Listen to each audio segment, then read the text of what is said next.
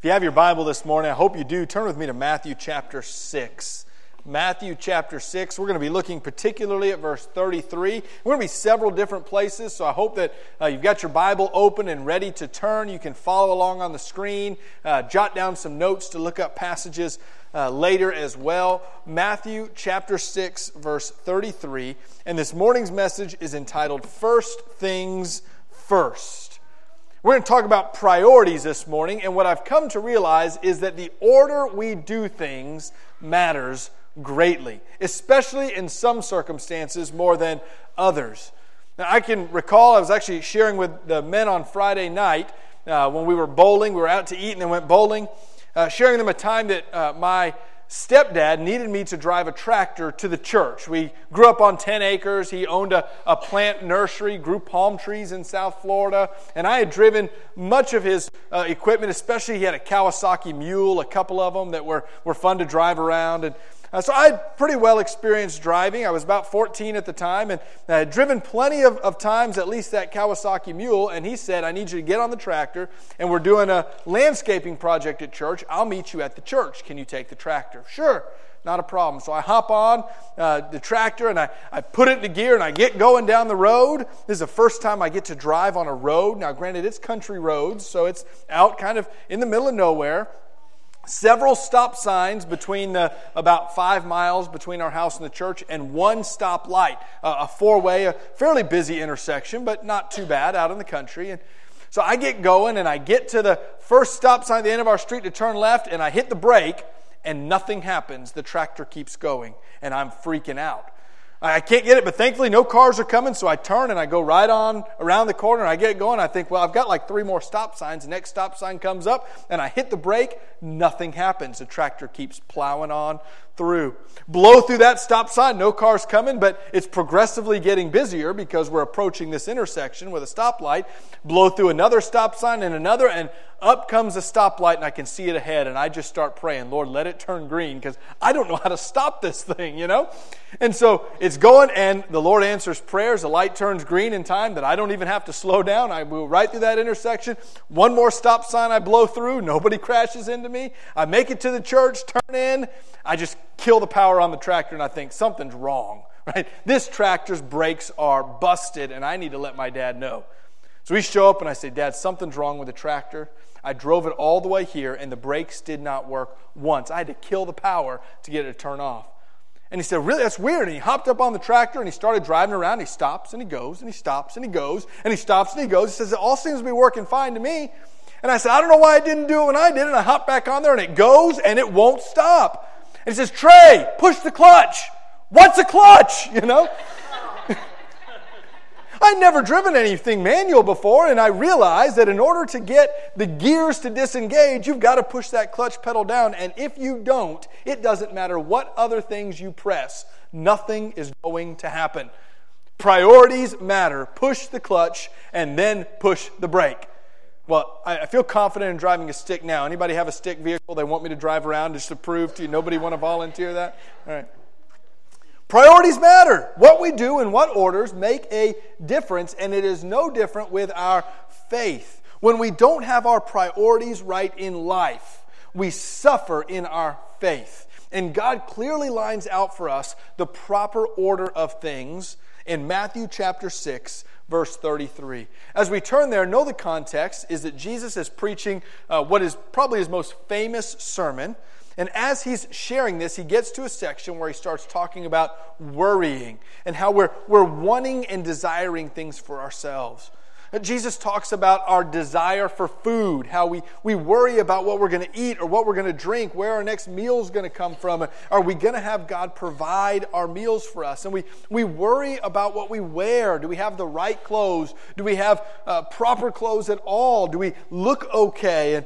And Jesus reminds us in this sermon that God has provided for birds and given them food to eat, that they don't work, they don't gather, and yet God provides meals for them. How much more will he provide meals for you?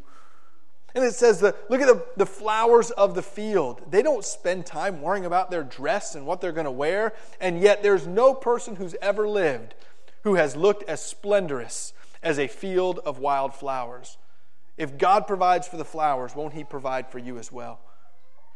And you read that and you think, that's great, God, but I still go hungry sometimes, and I still have tattered clothes sometimes, or I still don't feel like I have my needs met. How does this work? And Jesus gives us the key in Matthew 6, verse 33, when He says, "But seek first the kingdom of God and His righteousness, and all these things will be added to you." The truth is, there's a sermon in this one verse, just breaking it down. And while I'm not going to preach two sermons to you, let me share with you a sermonette about this principle of Matthew 6:33. It's probably one of the most key passages in all of Scripture. If we will devote ourselves to seek first God's will in our lives, then everything that we need will be provided. Your sermonette this morning is, you do not get to determine what your needs are. Let me say that again. You do not get to determine what your needs are.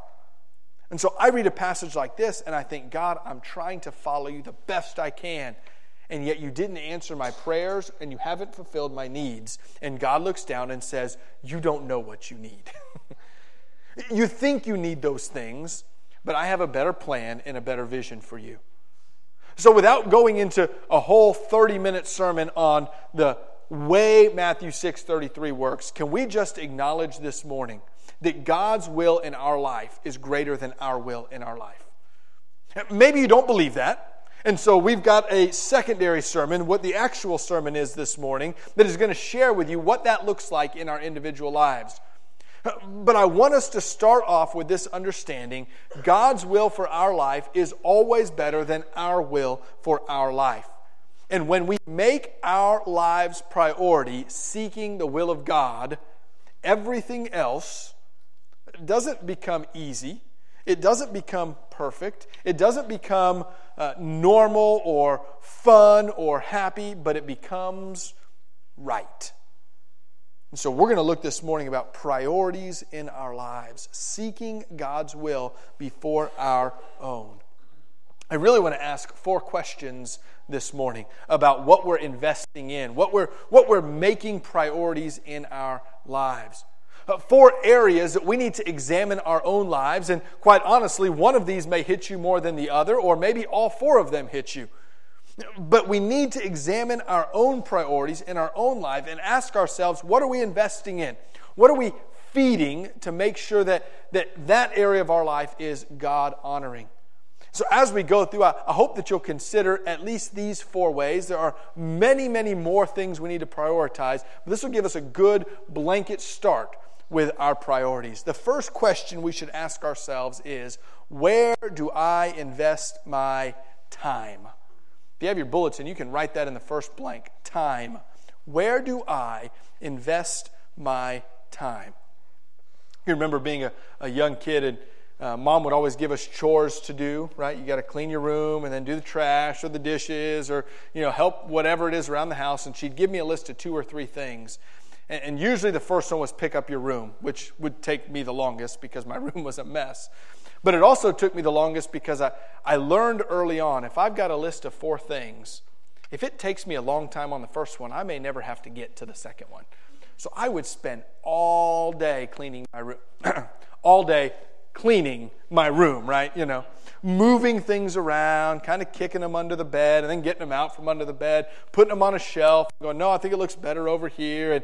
And what probably should have taken me 30 minutes would take me about 2 hours. And Mom would come in and check on my progress, and she'd see my room still a mess. And I'm getting to it, I'm trying, and I always would have this idea that if I can just waste enough time, that I won't be able to do the other things on the list. Not once growing up did I ever get out of those other things on the list. It just took more time, right? I finished and I thought, it's dinner time now. The day's wasted. Mom, I didn't have time to. She says, yes, you do. It'll only take you 5 minutes to take out the trash that's on your list. Go do it, right? Oh, you got time. You don't need to play that game or go to this place. You can stay home and finish your chores. And I would always kick myself, and I never learned. Right? I'm always wasting time and hope to get out of the next. And I never got to escape the inevitability of time. I think we do that in our daily lives as well. Maybe not as deliberately, but we have a lot of things that waste our time. A lot of things that we invest in that have no value and no meaning, and we think if we just can focus on what we want to do, we won't have to worry about what we have to do. And Scripture warns us that our lives, our days, our culture is an evil culture that will let us waste our lives and never accomplish what God wants us to accomplish. That's the warning we have if you read in Ephesians chapter 5, verses 15 and 16. Look carefully then how you walk, not as unwise, but as wise, making the most of your time because the days are evil. There's a lot of thought that has gone into what that means, the days are evil, and there's a lot of theories, but can I tell you what I think it means? I think it means that our lives, the days that we live, have a tendency to fill up with selfish, evil, self-serving things if we let them. We have a tendency not to focus on the things God wants, but to focus on the things we want. And instead of using our time for God's glory, we use it for our own personal enjoyment, rest, or whatever it may be. This is not new. We have wasted time for thousands of years as people. But it's become increasingly more difficult to redeem the time because, at least in my own life, and I think you'll admit it as well, because we carry around time wasters with us everywhere we go.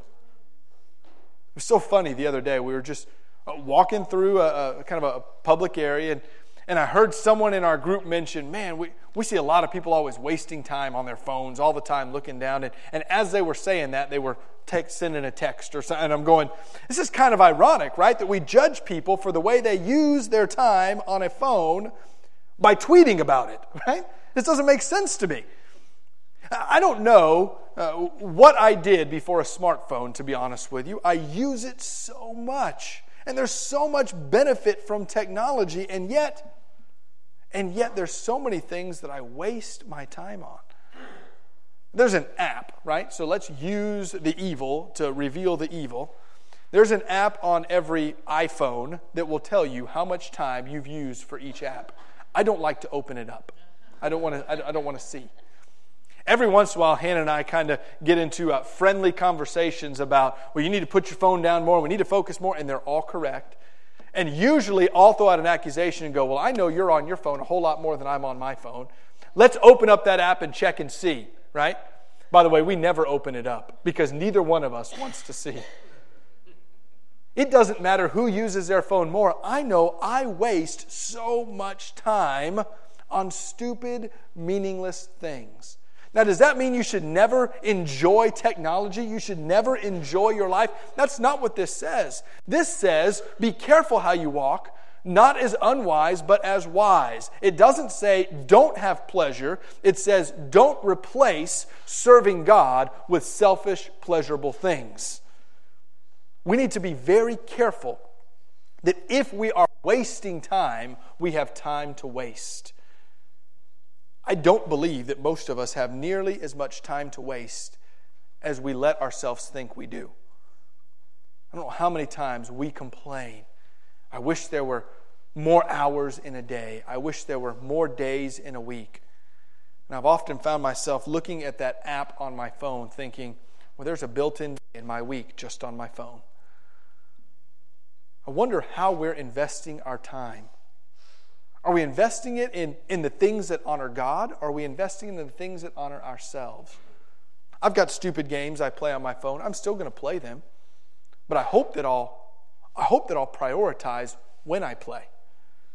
I still use things in my life that I enjoy that are nothing but selfish motivation or just pleasure. God has given us those things, but I hope that I'll take an inventory over how little I'm in the Word. I wish there was an app that told me every time I opened my Bible. There's a Bible app, and I can see how much I've spent on that, but I wish it would record every time I read the Word of God and spit it out to me. And I wish it would put it right next to that stupid game I play. How do you invest your time? Are you investing it on things that build up your faith? Or are you investing your time on things that are selfish and pull you away? We have to ask ourselves the question, Where do I invest my time? Secondly, as we think about our priorities, we need to ask ourselves the question, where do I invest my money? What do I spend money on? Now, this is where most of the church, especially if they don't know their pastor well, shuts down. Please don't do that, okay? A lot of times, preachers get this bad rap for only talking about money. I talk about money as much as Jesus talks about money, and I promise you, I only care about our spiritual growth. What I found is our finances and our money is a great barometer for what we really care about. I've shared this example several times in the past. A church that Hannah and I were a part of and leading as a pastor.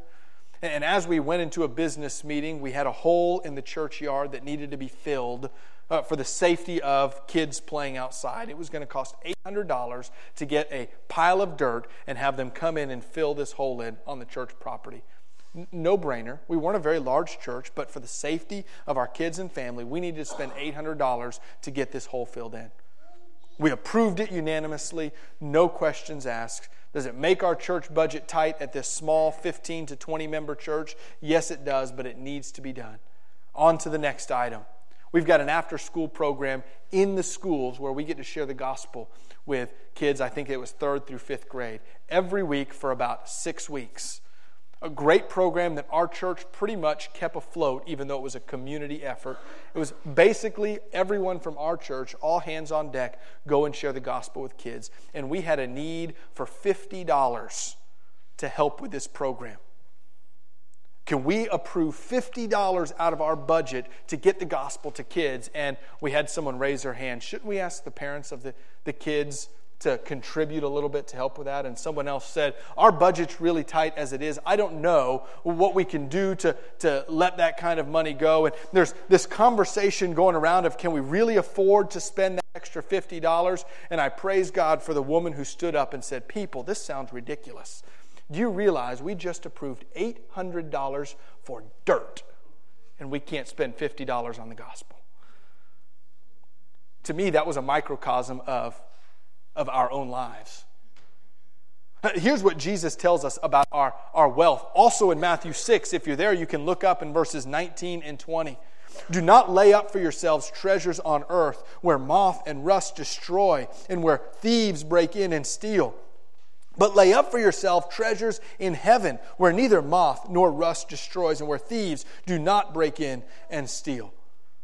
Jesus talks a lot about our treasures and our possessions and our money and our finances. And he says, don't invest in the here and now. It's going to be wasted. Instead, invest in things that further the gospel. Invest in things that make God's name known. This is not a plug for you to give more to the church, although if you're convicted to do that, I really want to encourage you to read this verse and say, Lord, where should I be investing? This is not a plug that somehow if you give more money, the preacher will get more money. You can look at our church budget. It doesn't work that way. It never has, and it never will at First Baptist Church. If you gave $1 million or $1, my salary is what the church approves. I don't preach this out of selfish gain. I preach this because can you imagine the gospel that we could share if everyone gave what God called them to give? We would never have an argument over money in this church. It would never be a question of how much can we spend on a ministry. It would never be a question on if we could invest in our building to see people come in safely and effectively and efficiently. It would never be a question on whether or not we would have the resources to share the gospel through any ministry we ever did.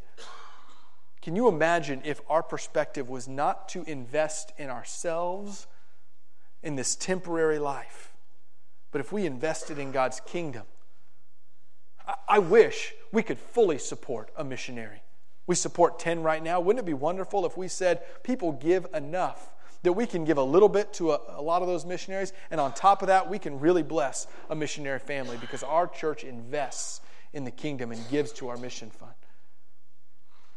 I find very clearly that Jesus speaks about money, and it's not because he wants people to give more to a church or to a person, but because he reminds us that where we spend is a reflection of what we value.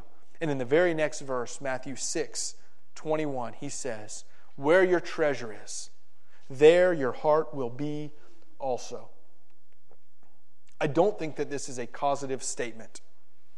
I don't think that it is necessarily a statement that says, if you only gave, your heart would follow it. I think that it's a reflective statement. The things that you give to are the things that your heart is already in. Our priority then is not to give more. Our priority is to ask, Lord, are you first in my finances?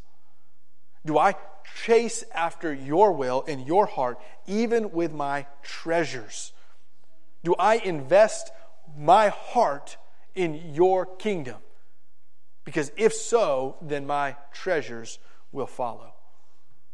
Is God a priority in your money? Where do I invest my money? Thirdly, we have to ask ourselves the question, where do I invest my God-given gifts, the talents that God has given me? Am I doing things that bring God glory through the way He's gifted me?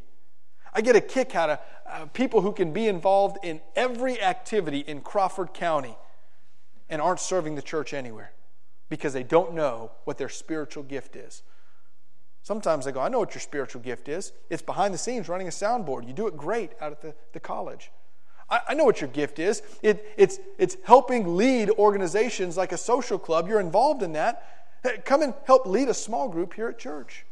I know what your gift is. You teach. Where you're teaching already, you're investing in this teaching. God has called you to that as a lifelong vocation. There's things you could teach here at the church. We're so prone to use our gifts everywhere else, and when it comes to the church, we're nervous. And I think I know why that is. Because if we fail outside the church, people outside the church are fairly forgiving. We're in it together. But sadly, throughout the history of the church, when we failed within the church, we've been judgmental. It's not okay. You need to do better. Can I go ahead and tell you this morning at First Baptist Church, it's okay that you use your gifts and fail. We're with you. I hope that's true because I know as a pastor, I stand up and preach every single Sunday, and there are plenty of times I fall flat on my face. And I'm hoping that you're gracious. But we're a church that wants you to invest your gifts where it can have the most gospel impact.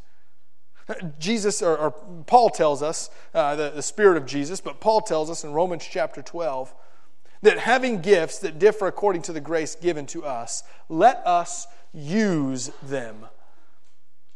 In other words, you have a gift. It has been given to you by God's grace, and therefore you should use them for God's glory. Then he lists several examples. By the way, I don't believe that there is a definitive list of spiritual gifts in Scripture. I think there are lists that give us great examples. But God may gift you in a way that you can't put down on a spiritual gifts test. Use it. As some examples, Paul says, if your gift is prophecy, that is proclaiming truth, well, do it with grace.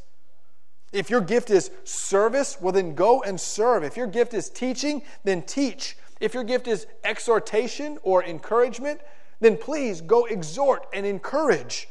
If your gift is in giving, then give. If your gift is in leading, then lead. If your gift is in showing mercy and grace and care and love, then show mercy. God has given you a gift, and you ought to be using it where it can have the most kingdom impact. We serve everywhere else.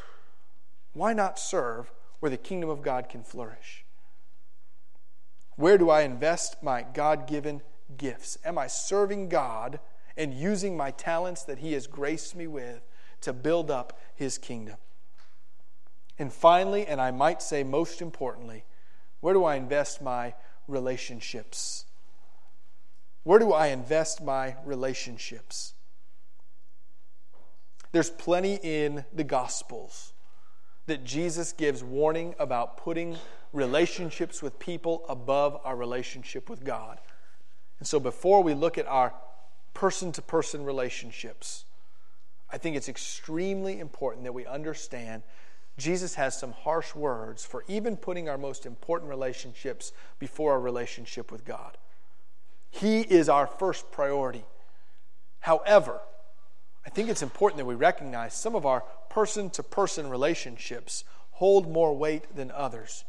And there's a godly investment in the family that Scripture is clear from Genesis all the way to Revelation.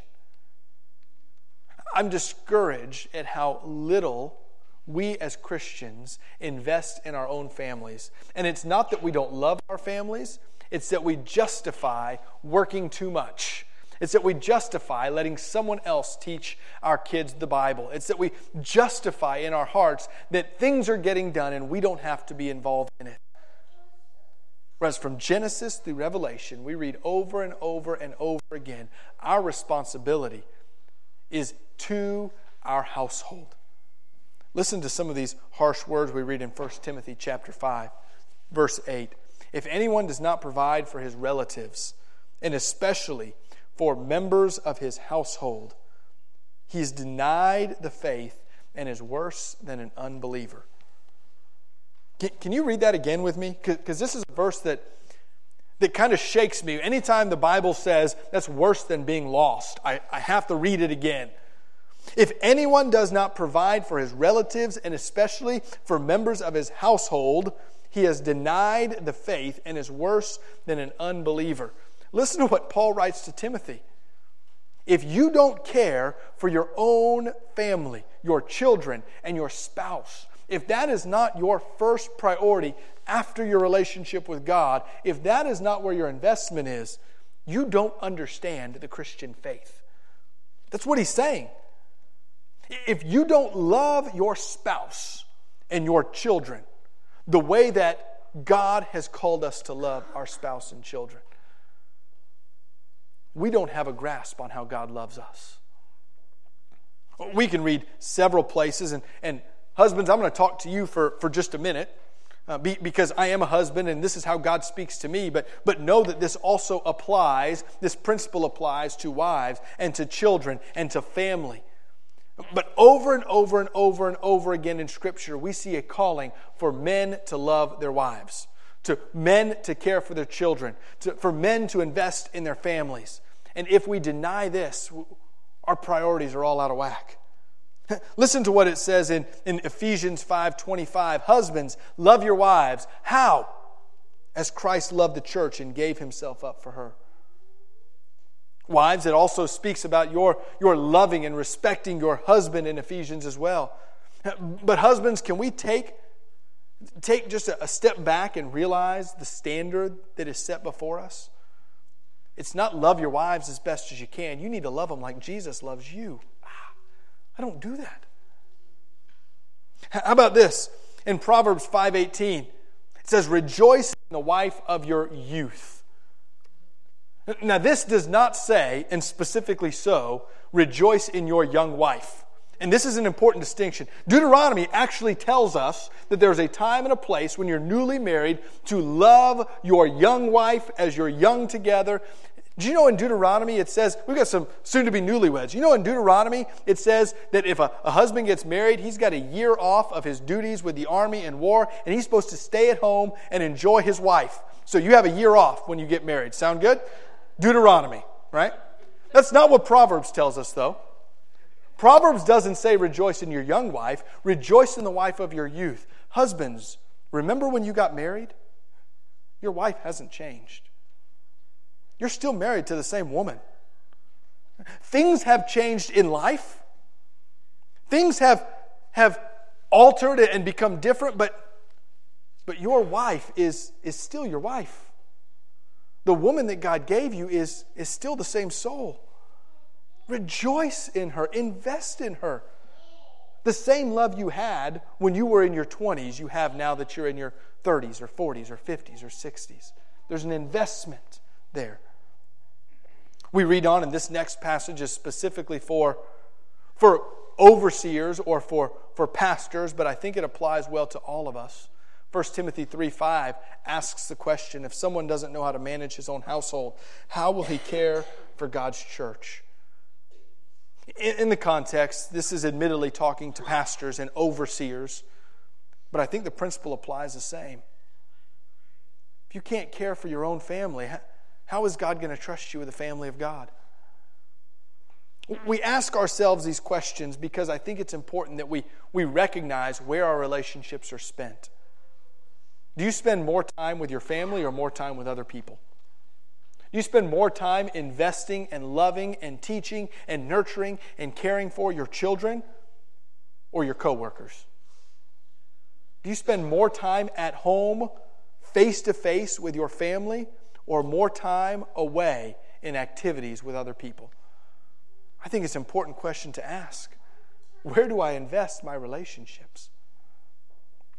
As we bring this to a head, we bring ourselves back to Matthew chapter 6 and we read verse 33 again. Seek first the kingdom of God and His righteousness, and all these things will be added to you as well. In all these things, God wants to bless you in your time. God wants to bless you in meeting your financial needs according to His will. God wants to bless you with gifts of service. God wants to bless you with a family. God wants to give you all these things, but we can't make time a priority. We can't make money a priority. We can't make serving a priority, and we can't make family a priority. We have to make God the priority. I like to put it this way. God doesn't only want to be the first of many things. God wants to be the first in everything. God doesn't want you to rank Him God and then family and then whatever else. God wants to be first in your family. God wants to be first in your work. God wants to be first in your service. God wants to be first with your finances. This morning, as we think about the priorities we have in our lives, we recognize our broken mess that we live in. And can I promise you something? God's desire is to make all of your mess, all of your brokenness, all of your struggles, God's desire is to make those fashioned and formed into His will, for His purpose, for your benefit. This morning, as we think about our broken lives and everything that we have messed up, are we living the Matthew 6:33 principle?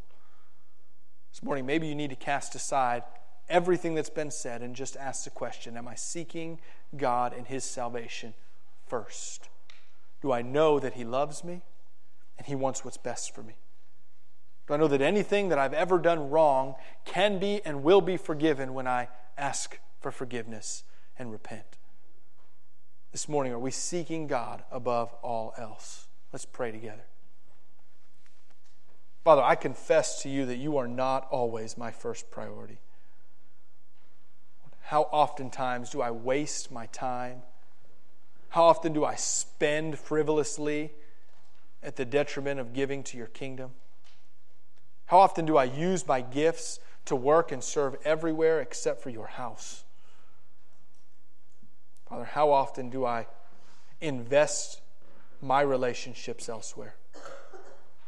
Lord, there are so many other aspects of our lives that maybe this morning we're asking ourselves, how do I invest this area? And I pray that in all things we wouldn't rank them 1, 2, 3, 4, but instead rank you 1 in all of them. Lord, we need you in your salvation. Our time will never be redeemed if our hearts are not redeemed. Father, our lives will never be put back together if it's not for the blood of Christ. So, Lord, we seek you in your salvation and ask that you would save us, forgive us, and become our one singular focus and priority. When we do that, we cling to that promise that everything else you'll take care of. We ask all of this in your name. Amen. We come to our song of invitation. I invite you to stand to your feet. As you stand, ask, what in my life do I need to restructure in priority? How do I need to make God first in my life? And maybe you need to say, how do I know that Christ is my Savior? How do I have that relationship with Him to be my priority? Would you respond as God leads you?